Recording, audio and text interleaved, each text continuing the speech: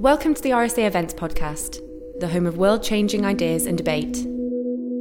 Good afternoon, everyone, and welcome to the RSA. My name is Rowan Conway. I'm Director of Innovation and Development here at the RSA, and I'm delighted to welcome you here today for today's lunchtime talk.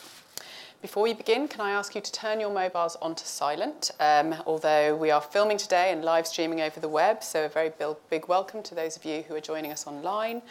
And a reminder that you can stay on the debate live too on your phone, as long as it's on silent, with the hashtag RSA Anthropology. Now, it's my very great pleasure to introduce today's guest speaker, Matthew Engelke. Matthew is a professor of anthropology at the LSE. He's a prize-winning author and teacher and former editor of the Journal of Royal Anthropological Institute. His much-praised new book, Think Like an Anthropologist, opens up fresh insights into contemporary social and political debates from big tech all the way through to Brexit.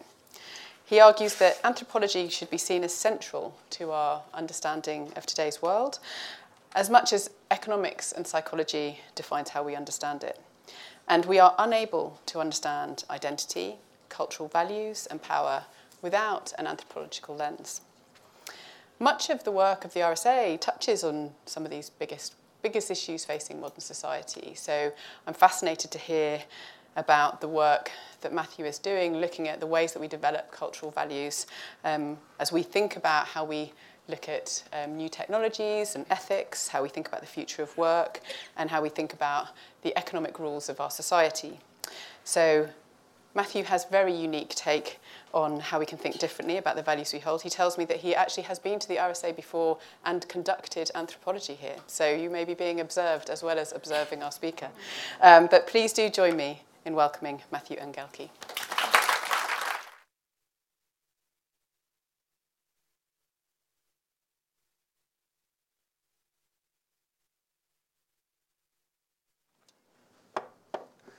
Thank you very much, Rowan. It's a real pleasure to be here. I have indeed been here conducting anthropological research before, not on RSA staff, but on visitors who have been using their premises. But that's for another day. Right. Thank you all for coming. It's absolutely wonderful. As a writer, writing is a very lonely business, and I think writing as an anthropologist is a very lonely business.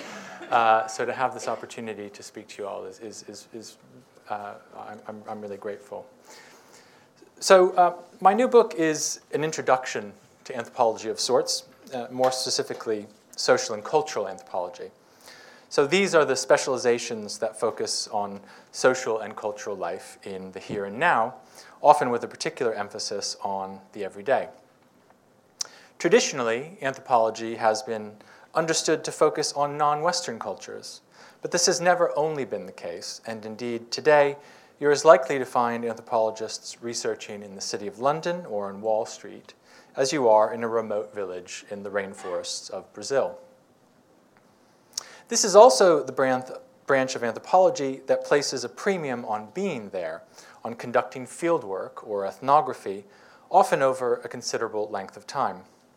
My first major research project was in Zimbabwe, for instance, and I spent a year and a half in the field over a 6-year period. One of the first lessons to thinking like an anthropologist is appreciating not only the value of observing others, but also participating in their day-to-day lives. So this is an introduction to social anthropology, but I prefer to think of it as a map of the field dotted with several points of orientation.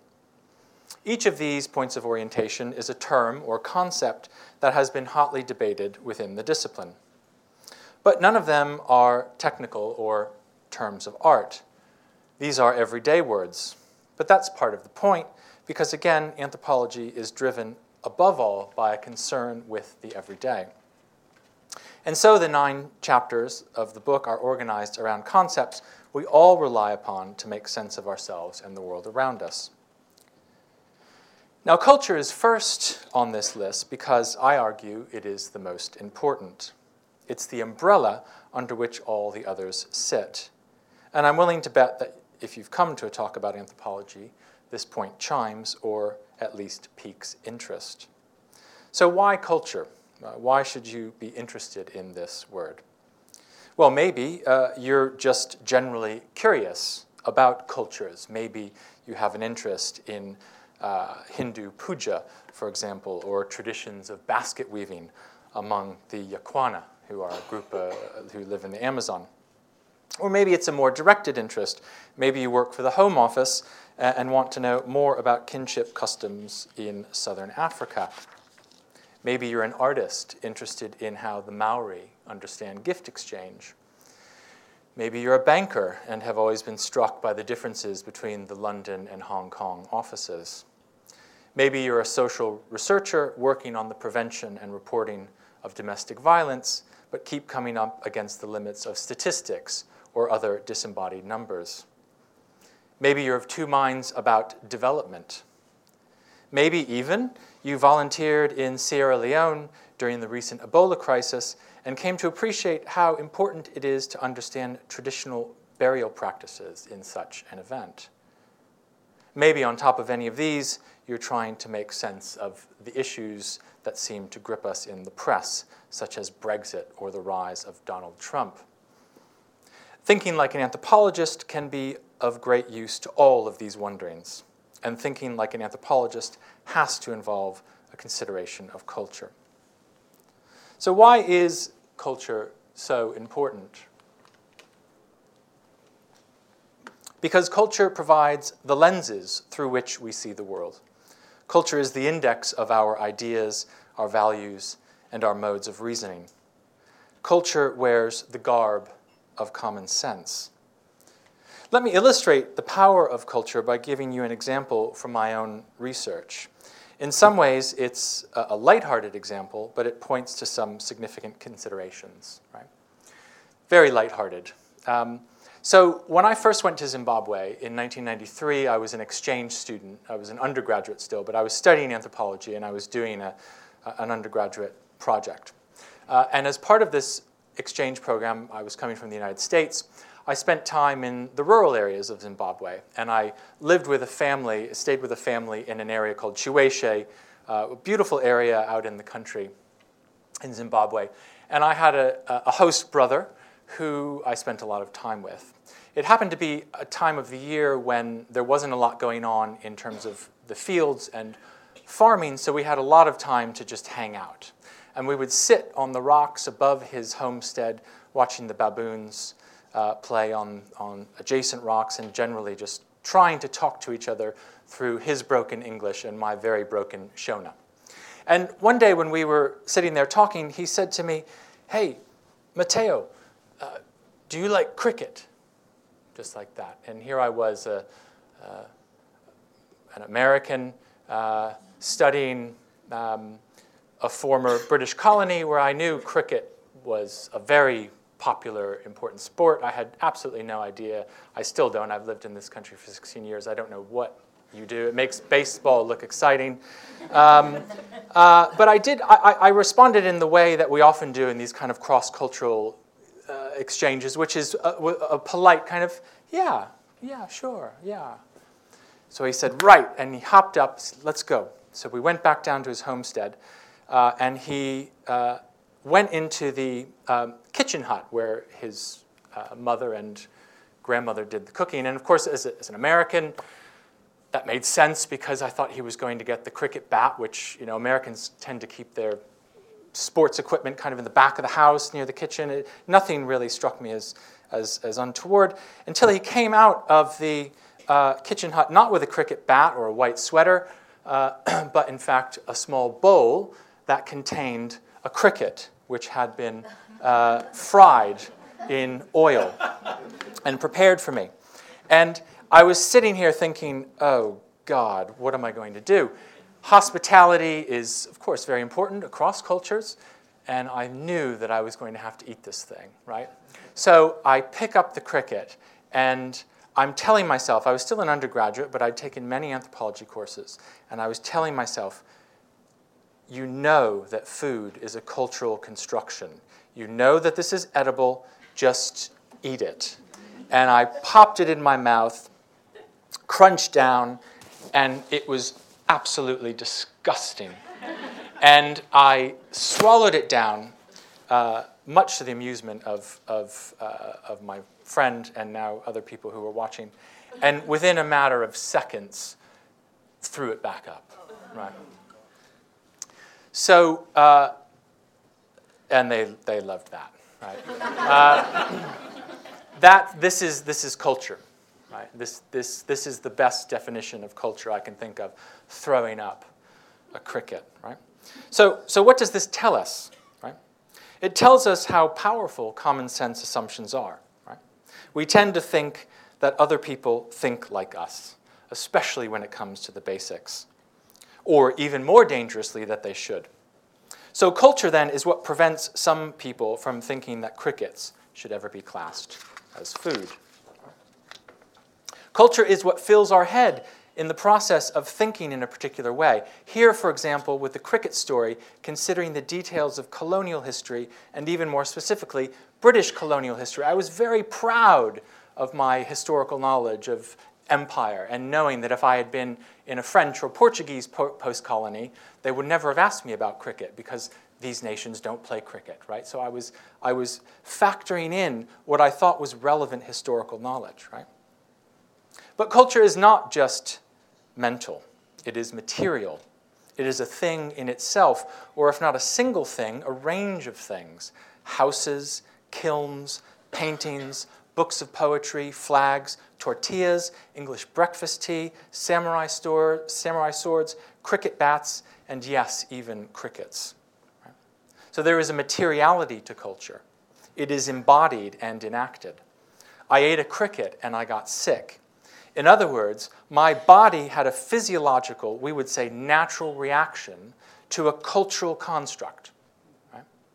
And to me, that shows just how profoundly culture shapes us, right? Such that we can have physiological, natural reactions. Right? Because in my culture, still, we don't eat crickets. Right? Now, there are a few important points to keep in mind with all of this. I'll take our friend off the screen. Some constructive, some critical. Let me begin with one of the constructive points.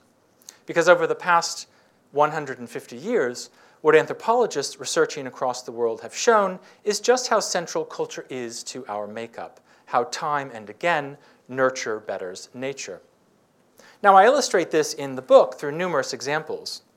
In the chapter on blood, for instance, I relate how the Inupiaq in Alaska operate with a very fluid sense of kinship connection, one in which blood or genetic relationship is secondary. Among the Inupiaq, it is perfectly possible to hear someone say, "He used to be my cousin." Relatedness is defined by the quality of relations, not some natural substrate. And this case is far from unique. Indeed, there is even anthropological research from Madagascar, for example, which combines classic fieldwork with experiments in comparative psychology to show that among the Vezo, a fishing people who live along the coast, the facts of biological relation are known but intentionally downplayed in order to emphasize the cultural value of kinship over and above a flesh and blood connection. So this is a crucial resource of the anthropological record. Wherever we find arguments that it's in our blood, or that's just how men and women are, or what have you, the anthropological evidence should be brought to bear. Now, one of my favorite anthropologists, Ruth Benedict, put this beautifully, I think, in as long ago as 1934, in a book that I think is still absolutely exciting and essential. Right? So what Benedict says here is emphasizing the incredible importance of cultural processes over and above biologically transmitted behavior. Right? So let me turn now to a few of the limits, however, right? And there are ones that are important to acknowledge. Right? The first is that when we think in terms of culture, we have to be mindful of the fact that culture and place are not the same thing. Right? Let's take British culture. Right? We might well speak in terms of such a thing, but if someone were to ask you, where is British culture, you'd have a hard time pointing to it, or at least boxing it in. Culture, for one, does not stop at national borders. It often doesn't even conform to national borders in the first place. Secondly, and sticking with the example of Britain, we'd have to ask British culture when. Right? Whatever this thing is, it is clearly not going to be the same in 1884, 1945, and 2017. So culture is not fixed in place, and it is not fixed in time. And finally, we might ask, British culture for whom? No two members of a society think exactly alike, and there is no black and white rule book. Right? Now, this has long been recognized by anthropologists, as long ago as the 1920s and 30s. Here, two of the great founding figures, Bronislaw Malinowski, who taught at the LSE, and Robert Lowy, who was coming out of the same school as Ruth Benedict in the United States, give us a very good sense of this. Right? So there are important limits, and no anthropologist will use these concepts without taking account and being mindful of these limits. Right? Unfortunately, I think that is not always the case within broader popular discourse. Right? The popular take-up of culture often airbrushes out these subtleties and details. Right? So let me illustrate this by relating it over the course of a few examples to a very important national issue, and indeed international issue at the moment, Brexit. Right? Consider just one iconic representative of culture talk in the public square, Nigel Farage. In his case for Brexit, Farage often deployed an understanding of culture that cut straight against Robert Lowy's point, which I just highlighted. Right? This particular question, do I think parts of Britain are a foreign land, which he posed at a UKIP conference, was followed by recounting a train journey out of Charing Cross, on which he didn't start to hear English until after Grove Park. Now, the politics of language and the politics of culture are often closely linked, of course. Yet what we know from the anthropological record is that even among contemporary European nationalists, this link takes many forms. As one researcher has documented, which I discuss in the book's chapter here on identity, there has been a massive shift, for example, over the past 30 years in the way Catalan nationalism has figured the Catalan language. Whereas once to be Catalan was to be a native speaker, and this, of course, is the subtext of Farage's question with respect to British and English.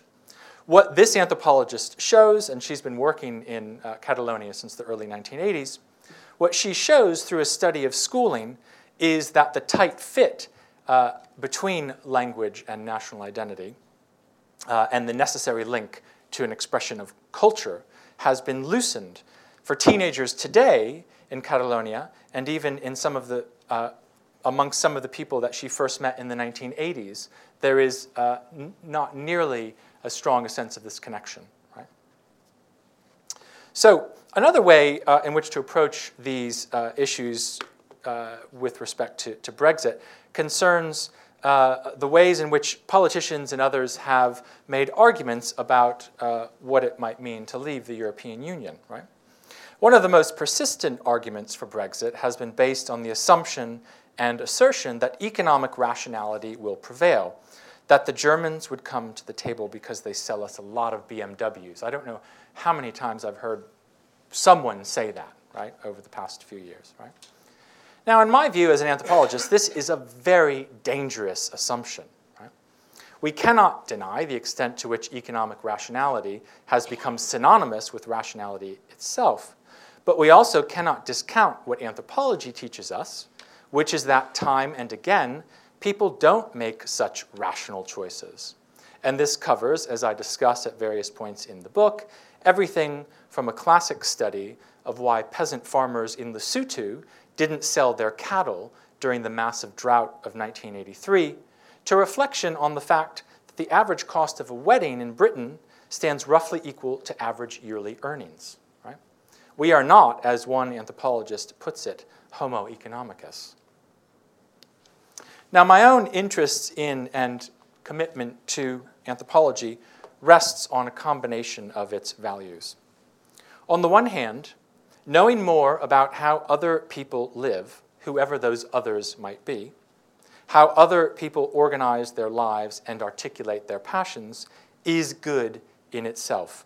We need to know more about the Vezo, about the Iñupiq, about Catalans. Right? Again, in the words of Ruth Benedict, there has never been a time when civilization stood more in need of individuals who are genuinely culture conscious, who can see objectively the socially conditioned behavior of other people without fear and recrimination. Right? 1934, I would say this is just as relevant today. The flip side of this is that the more we learn about others, the more we learn about ourselves. Good anthropology should always involve an element of culture shock. It should always prompt us to question our own common sense assumptions, whether that has to do with the edibility of crickets or, for instance, the rationality of German auto executives. Making the familiar strange and the strange familiar. That's how to think like an anthropologist. Thank you very much.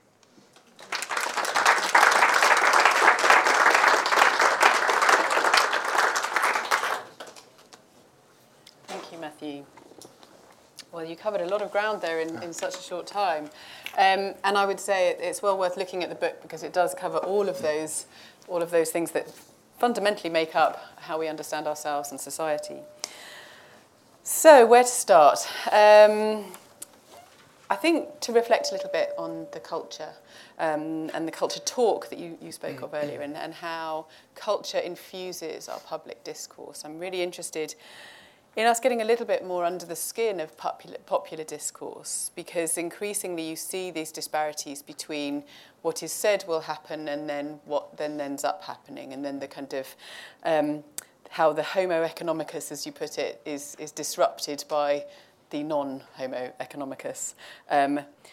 So let's think about this oversimplification of the important things into, it's the economy, stupid, get on with it, when actually doesn't reflect our wider cultural discourse at all. In your role as an anthropologist, how might an anthropologist seek to broaden the discourse beyond economic rationality? What kind of anthropological evidence or tools would you use to try and illustrate beyond that narrow oversimplification and into that broader understanding? Yeah, sure. Well, I think the evidence that anthropologists would want to use is, again, that kind of 150-year record of ethnographies, of books and articles, monographs, that document the ways in which people in everyday life actually negotiate situations, negotiate their values and commitments, right? And in terms of the emphasis on economic rationality, what I would say is that within the West, within the contemporary West, and indeed in some respects more broadly, economic rationality has become a kind of core value or core lens through which we see the world, or which we tell ourselves we ought to see the world, right? So the monetization of everything, right? Now, of course, there's a lot of conflict here and a lot of pushback. We see that, and this is why the Beatles and other musicians are so popular, because they write songs, Can't Buy Me Love, right? I mean, there's always going to be a kind of counter narrative to this. But nevertheless, the dominant image and the dominant way in which we tend to tell ourselves we think is through economic rationality, right?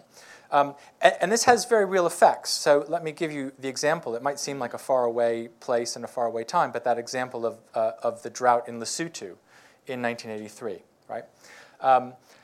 Development economists and government officials in Lesotho were telling the peasant farmers, sell your cattle, right? They're going to die, right? If you don't get some money for them now, you're going to come up empty.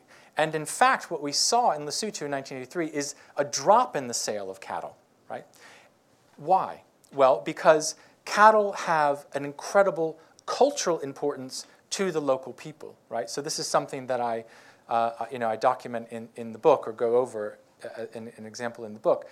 So cattle are important to men, they're important to households, they're important to the ways in which a household positions itself within the wider community in terms of patron-client relations. None of this was recognized, that cattle hold some kind of cultural purchase which couldn't be bought or sold, right? So I think in that very simple example, right, we have a lesson for ourselves in terms of how we approach the concerns and crises within our own lives, right? Try to get to an understanding of not what popular discourse or the popular lens of thinking would have us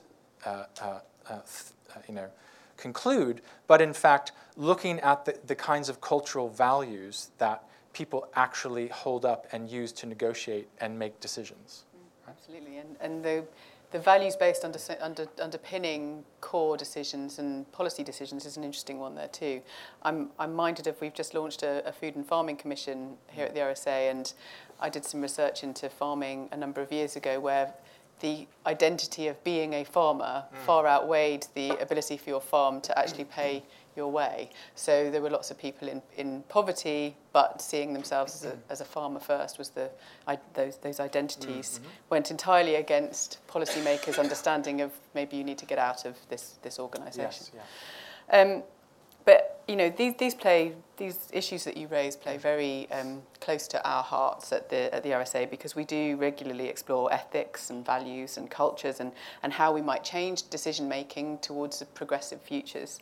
And in your book, you explore values in a lot of depth and how they're formed, particularly noting that sort of social and cultural conditions, as you described there in Lesotho, nurture our values. Can you talk some more about the development of values and how they shape cultural norms and priorities, and how maybe we shift values and are able to shift values? Yeah, well, my favorite example of a shift in values, and it's also one I talk about in the book, although I can't claim to have done anthropological research on it, is Downton Abbey, right? I'm sure some of you have watched Downton Abbey. It's an incredibly good show with respect to highlighting a shift of paramount values within British society, right? What you have is an aristocrat for whom the paramount value of holism is what matters, right? Lord Grantham often speaks on the show about the fact that Downton Abbey is not his, he's simply the steward for the next generation. You've got the butler who sees the ways in which every member of the household has a place, right, within a larger system. It is a holistic system which is hierarchical, right? But nevertheless, at least in Julian Fellowes' telling of, I love how the staff, they have these huge loaves of bread and cheese, and they get access to the family lawyer, and they all get cottages when they retire. It's this wonderful image of what a holistic yet hierarchical system can be like. And then you have other characters on the show who are championing the values that actually came to dominate, the values of individualism, right? I don't fit into this narrative. I don't have a slot in this larger ecosystem. We need to change with modernity, with the First World War, with the symbolism behind the magnificence of the Titanic and the sinking of the Titanic, right? So even one of the daughters, in the show is gripped by this individualism, by being herself, right? Which we understand now in the modern world is absolutely crucial to who we are, being yourself, not occupying a social role. So that show is a really good kind of popular culture example of the slow unfolding of a transition in values from a hierarchical system which was entrenched to one in which modern discourses of individual identity and self-realization as a discrete person become paramount, right? So a slightly flippant example, but I think nevertheless a very good one. And it shows you on the show how that's connected to kinship, to economics, to politics, to all areas of social life. Right? And building on that, I think that's an interesting tale of a transition of eras, if you like, and many would say it feels like we're at an era in which we're transitioning away from a very modernist economy or very rational economy and more towards this networked digital era in which digital globalized values dominate, that macro, we understand and have access to wide-ranging information from far beyond our locality, and so therefore are influenced by global values. I'm interested in, as values shift, the question of what is the role of external forces, these kind of the macro narratives, the things that are happening around us in the nurture. So not just the nurture of the local or the family or the friends, but actually the wider discourse. And then really a bit of commentary on, from an anthropological perspective, how do you look at digital communities? How do you understand the future and where we're going to, and what the values that may emerge might look like? Just a few tiny little questions. A few tiny questions, great questions. Let me kind of break it into two, the kind of globalization and then the digital. They're obviously connected, certainly, in as much as kind of new media technologies are central to the dynamics of globalization. Anthropologists have been studying globalization for a long time, but of course one of the points that anthropologists would want to make is that globalization is always local, right? Globalization always happens in particular places. And let me give you a very good example. Again, it's one that I highlight in the book. An absolutely wonderful anthropologist, Yinxin Yan, who has been working in the same village in China for 30 years. Has documented the shift, and this ties back as well to values, the shift among young women in terms of their taking up the value of individualism. Right? Now, this shift is partly because of the ways in which the Chinese Communist Party has allowed a certain opening up of mass media channels, such that images of individuals and market economies have become central to Chinese life. So these young women are now trying to position themselves not under the kind of dictates of filial piety in a classic traditional model, but as feisty young women who have their own view on the world. And one of the things that has happened in this village is a shift in the way that bride price works, or bride wealth, right, as it would be known in anthropology, often known as bride price in popular discussions. But bride wealth is when one family gives, usually not money, and this is an important point, but certain kinds of valuable goods or symbolic goods to another in order to cement an exchange through a marriage, right? Traditionally, the bride wealth was passed between the parents, right? But these young women in China are now saying, no, that's going to me, right? I'm going to negotiate this bride wealth, right?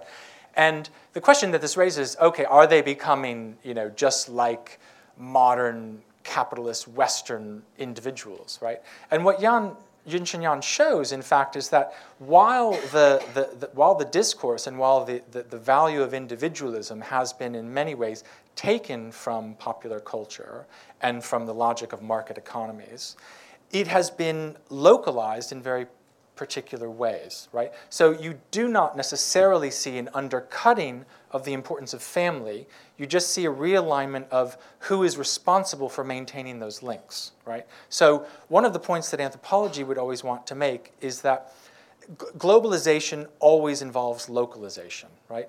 We cannot talk about a value or even the importance of a commodity, right, like Coca-Cola or a phone, and assume that they will be taken up in the same way in China and in Brazil and in the United States, right? There is always going to be that history that shapes the ways in which it gets fit within a larger system, right? Now, getting on to the point about how anthropologists can study the digital, I happen to think it's really hard. It's very hard as an anthropologist because I think anthropology has to involve, even though I discounted it in my talk, I think it has to involve flesh and blood. Right? I think it has to involve an interaction with people on a day-to-day basis. And of course, one of the issues with digitalization is the disembodiment of the ways in which we form relationships with one another, right? Now, it can be done. There have been very interesting studies. Another one that I highlight in the book, an anthropologist who did an ethnographic study of Second Life, which is an online virtual world.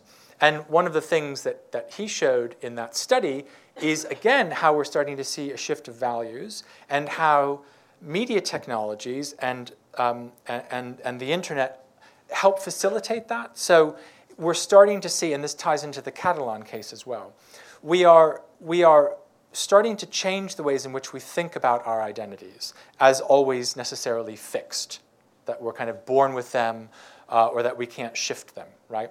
And Second Life is a very good example, because what he ended up studying on Second Life is men, grown men in the offline world who adopted the identity of literally adopted children online. Someone became a chipmunk. I mean, I'm not sure. Yeah, I don't know how that happened, but anyway. Nevertheless, the point is, if you go to the Second Life website, what you'll see is people saying, I feel like participating in Second Life allowed me to be the real me, even if the real me was a chipmunk, right? Even if the real me was a 47-year-old man acting the role, performing the role, being a 7-year-old adopted child, right? So that kind of platform allows for shifts in the ways in which we understand our identifications. In terms of how to study it as an anthropologist, it's absolutely crucial to try to get beyond the media platform itself, to interact with the people in their day-to-day lives, right?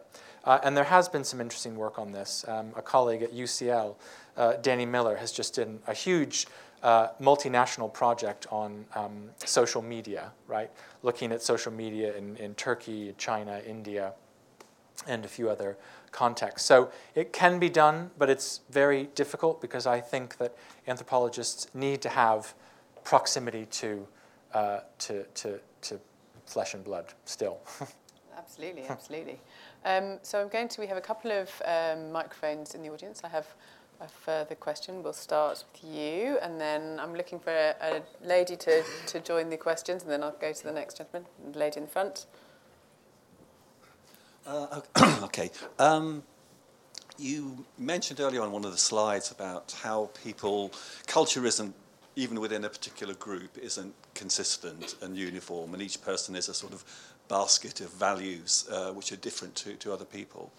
But you also refer to both Brexit and the American election, where people like Cambridge Analytica now have the power through artificial intelligence to identify on an individual basis what those cultural triggers and susceptibilities might be.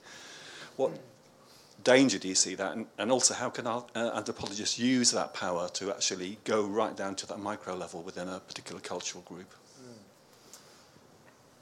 Gosh, good question. Maybe, I don't know when I don't know much about Cambridge Analytica, and I don't know if they had this ability before the election in the United States or the referendum, but if they did, maybe it would have been helpful to get more of the data. I mean, how can anthropologists go down to that micro level or use kind of big data? Is that the... Well, it's using big data, but also using artificial intelligence to interrogate it to a really micro level. Yeah. Micro-personalization. Gosh, that's a very good question. I don't have a good answer to. What I would say is that I think what you will find is most anthropologists would want to resist the turn, as exciting as it may be and as valuable as it may be. Most anthropologists would want to resist the turn to relying on those kinds of approaches, because again, I think what makes anthropology special and what gives it its purchase is the kind of small-scale intimacy and connection that it allows for. Now, what you sacrifice, therefore, is a connection to a lot of people, right, and to big data sets. But I think what you actually find, and this gets to maybe part of your point, and one of the points that I think is important to underline, even though everyone within a culture or society is going to approach things from slightly different angles. There are patterns of culture, right? And that's the title of Ruth Benedict's famous book from 1934. There are patterns of culture, and what anthropologists can do is try to identify the kind of paramount values that hold within that culture, and extrapolate from those as to how people might react, right? But again, the turn to AI, I'm not sure how that could be fitted into the anthropological project.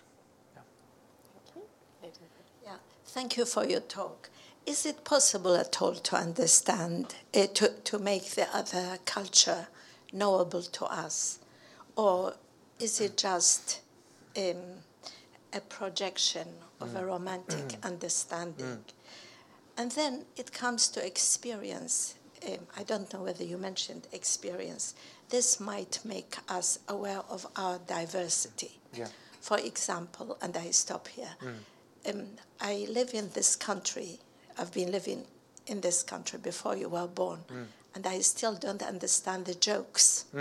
Yeah. Well, I've been here 15 years as an American, and I have a PhD in anthropology, and I still can't. I don't understand these people. Can you ever understand? Well, yes and no. I mean, one of the things about anthropology that I mentioned and that is crucial is that, and ties into your point about experience, it has to be long-term, right? At least, most anthropologists would say you need at least a year, if not more, time with the people who you're trying to get to know. And of course, within that period of time, you start to unconsciously and unknowingly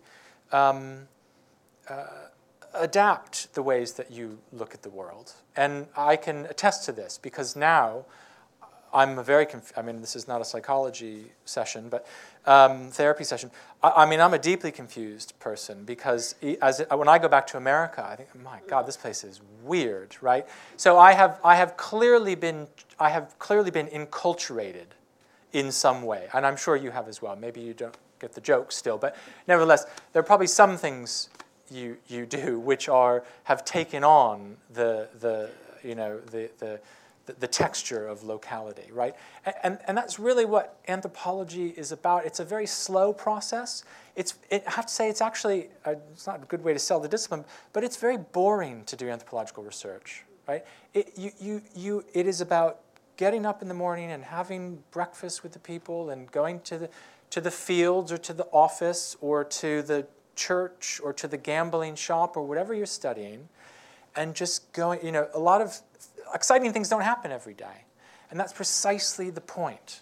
That we cannot go in and conduct an interview or a survey and expect to get the sense of a people, right? So it's that long-term connection. And of course, I spent 1.5 years in Zimbabwe. I haven't gone back to do more research because of the political issues there. But there are many anthropologists who have been studying in the same place, whether it be with the Yakwana in the rainforest of the Amazon, or indeed, communities in Sicily, or for 30 or 40 years, and so they have been part of that world for a long time, coming in and out. And of course, it's very important for an anthropologist always to maintain some distance. So when you said, is it ever possible for the anthropologist or us to know fully the other culture? I would say no, but that's a good thing, because if you are ever simply giving the native's point of view, as it's often put in anthropology, then you're not being an anthropologist, right? You're not there to be entirely local. You should always maintain a bit of critical distance in order to add that analytical level, right? Which is not to say that natives, whoever they may be, can't reflect meaningfully on who they are, right? But anthropology is always premised on this careful dance between kind of intimacy and remove. There's a really interesting sort of parallel in what you were talking there about sort of trying to represent views and cultures or patterns of culture.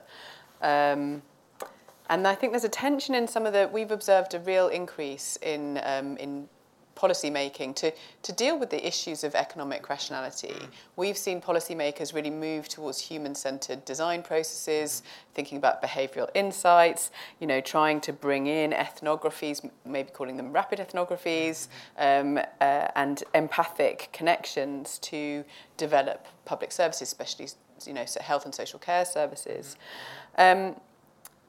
But as I was listening to you speak, and specifically in that last context about how long it might take even a year to really get to under the skin of to really understand what is the user's perspective, how would you, these processes are often quite rapid in that development. How does that reconcile with an anthropologist's view in terms of service design? Yeah.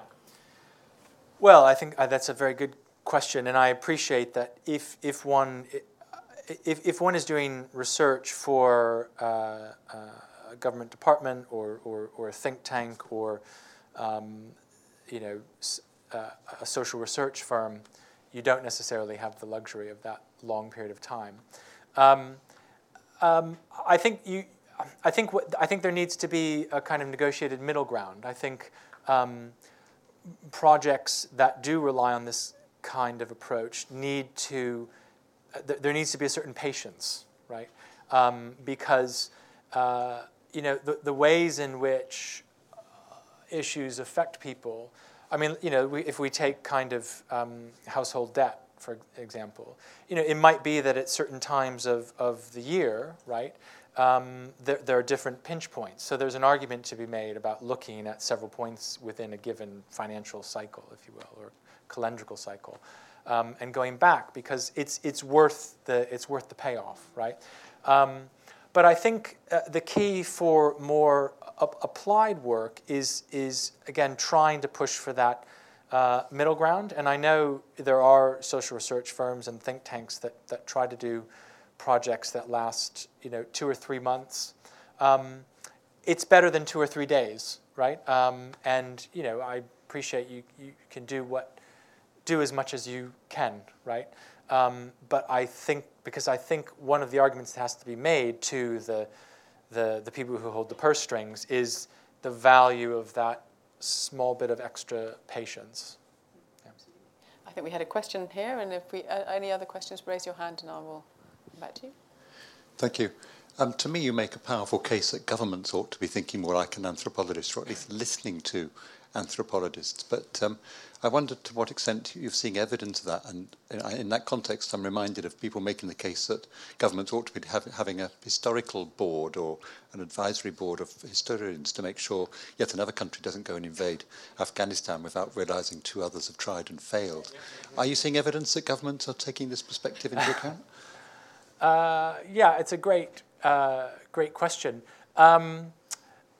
Some are. There are some controversial ways in which it's being done. So that is to say, within the community of anthropologists. Within the United States, for example, there are anthropologists who work with the United States military, right? And say, look, we're going to Afghanistan, we're going to Iraq. We need to understand local cultures, right? Now, that particular approach has been very, very controversial within the anthropology community, because that is not where many anthropologists want to see the emphasis going, right? There are other examples of anthropologists who have been involved. I mean, I have a colleague at LSE, David Graeber, who has done work that has been picked up in policy circles. They tend to be more of the Corbyn end of the spectrum than the Theresa May end of the spectrum. But he has participated in these kinds of discussions. There are others, even some politicians who have, Nick Clegg, poor guy. I mean, he has a degree in anthropology. I don't know what good it did him, but and I also, I would love to ask him if how much he thinks like an anthropologist. I think there is a reluctance, though, and I think this is a shortcoming of the discipline as a whole. There is a reluctance to engage. I think at the level of government, definitely, there's a kind of standoffishness, or even within public debate. And part of it is that anthropologists in general are not very good at public debate because we tend to, we don't get asked onto Newsnight because we often say things. We take a typical academic line, which is scratch our head and say, it's really complicated. You could look at it this way, you could look at it that way, and that's not what Newsnight wants, right? Much less any other outlet. So there is a kind of I think inbuilt problem for the discipline, and I mean one of the reasons I wanted to write this book is precisely to try to reach a broader audience. I knew that Penguin and Pelican. Really why you asked. Yeah, I mean, I thought I mean, if you had asked me 3 years ago, would you ever write an introduction to anthropology? I mean, I would have said you're crazy. I've got better things to do. But writing a Pelican is a very different proposition because it is a fantastic series that has reached broader audiences, and that is why I wanted to write it. Now, the book, if you end up buying it, I mentioned Donald Trump and Boris Johnson appears and here and there, but it's not. This is a book that focuses on a lot of academic research, right? But I think that's absolutely crucial because I think one of the things we need to do is understand the history and the current trajectory of anthropology in order to understand how we might then apply it within the arenas of public policy, right? So it's not a kind of how-to manual to fix household debt or what have you, right? There's a lot of talk about, Sharia law, but not within the context of, current political interest in that subject. But my point would be that if you want to talk about Sharia law within the context of policy debates or public discussions, you first need to actually have a sense of what Sharia law is all about, right? There's a step process to making this information and this body of knowledge useful, right? And it begins with really trying to understand how people in particular places and coming from particular traditions understand the world from their point of view, right? Before we get to the policy level ways in which it might be discussed. Okay, I think we have one final question. It was interesting you bringing up the issue of evidence-based. I think evidence-based policymaking has been this kind of overriding mantra. It's very hard to compartmentalize some of the evidence that comes out of anthropology, but hopefully this takes us some way towards understanding how we might apply it. Gentleman in the front. Well, thanks. I'm not quite... Is that working? Good. What I was intending to say is very much been covered by the previous question, but I think I've got just a little bit more. I was very struck by something you said quite early in your address, which was that from culture we can assume... Sorry, one of the things that might characterize culture is to lead us to assume that other people think like we do. And then when we realize that that's not the case, to think that they should. And I think it would be, I wouldn't be controversial to say that that was one of the impacts and outcomes of the referendum result. Certainly the Remainers, of whom I was one, were totally shocked to discover that the generality of people didn't agree with me. And I think the Leavers said, well, sod you, because one of the problems has been that you don't understand us. The question that's in my mind, which goes from the word policy to politicians, is the marketability and utility of anthropology to politicians. I think, for example, you could say that the Ramonas still cling to the idea that this is all about a rational homo economicus debate. And yet all the polling suggests that that doesn't have any impact upon the Leave population at all, really. So they were sold the idea of a broad, happy economic future, a global Britain, and they seem equally happy to look over the precipice towards economic decline and political and international decline.